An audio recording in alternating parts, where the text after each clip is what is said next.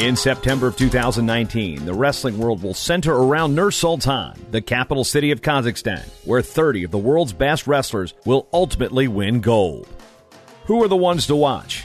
Why do some names look familiar? Get a crash course in international wrestling with the Countdown to Nur-Sultan. Developed by TrackWrestling.com, it's 100 days of wrestling's best.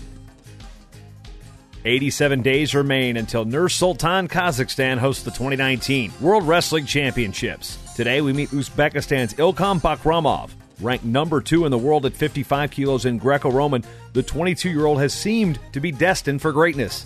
Back in 2014, he won a gold medal at the Youth Olympic Games in Nanjing, China. The question now is, will 2019 be a breakthrough year for Bakhromov on the senior level? The 22-year-old Uzbek placed 11th at the U23 World Championships a year ago and 9th at the Senior World Championships in 2018 in Budapest.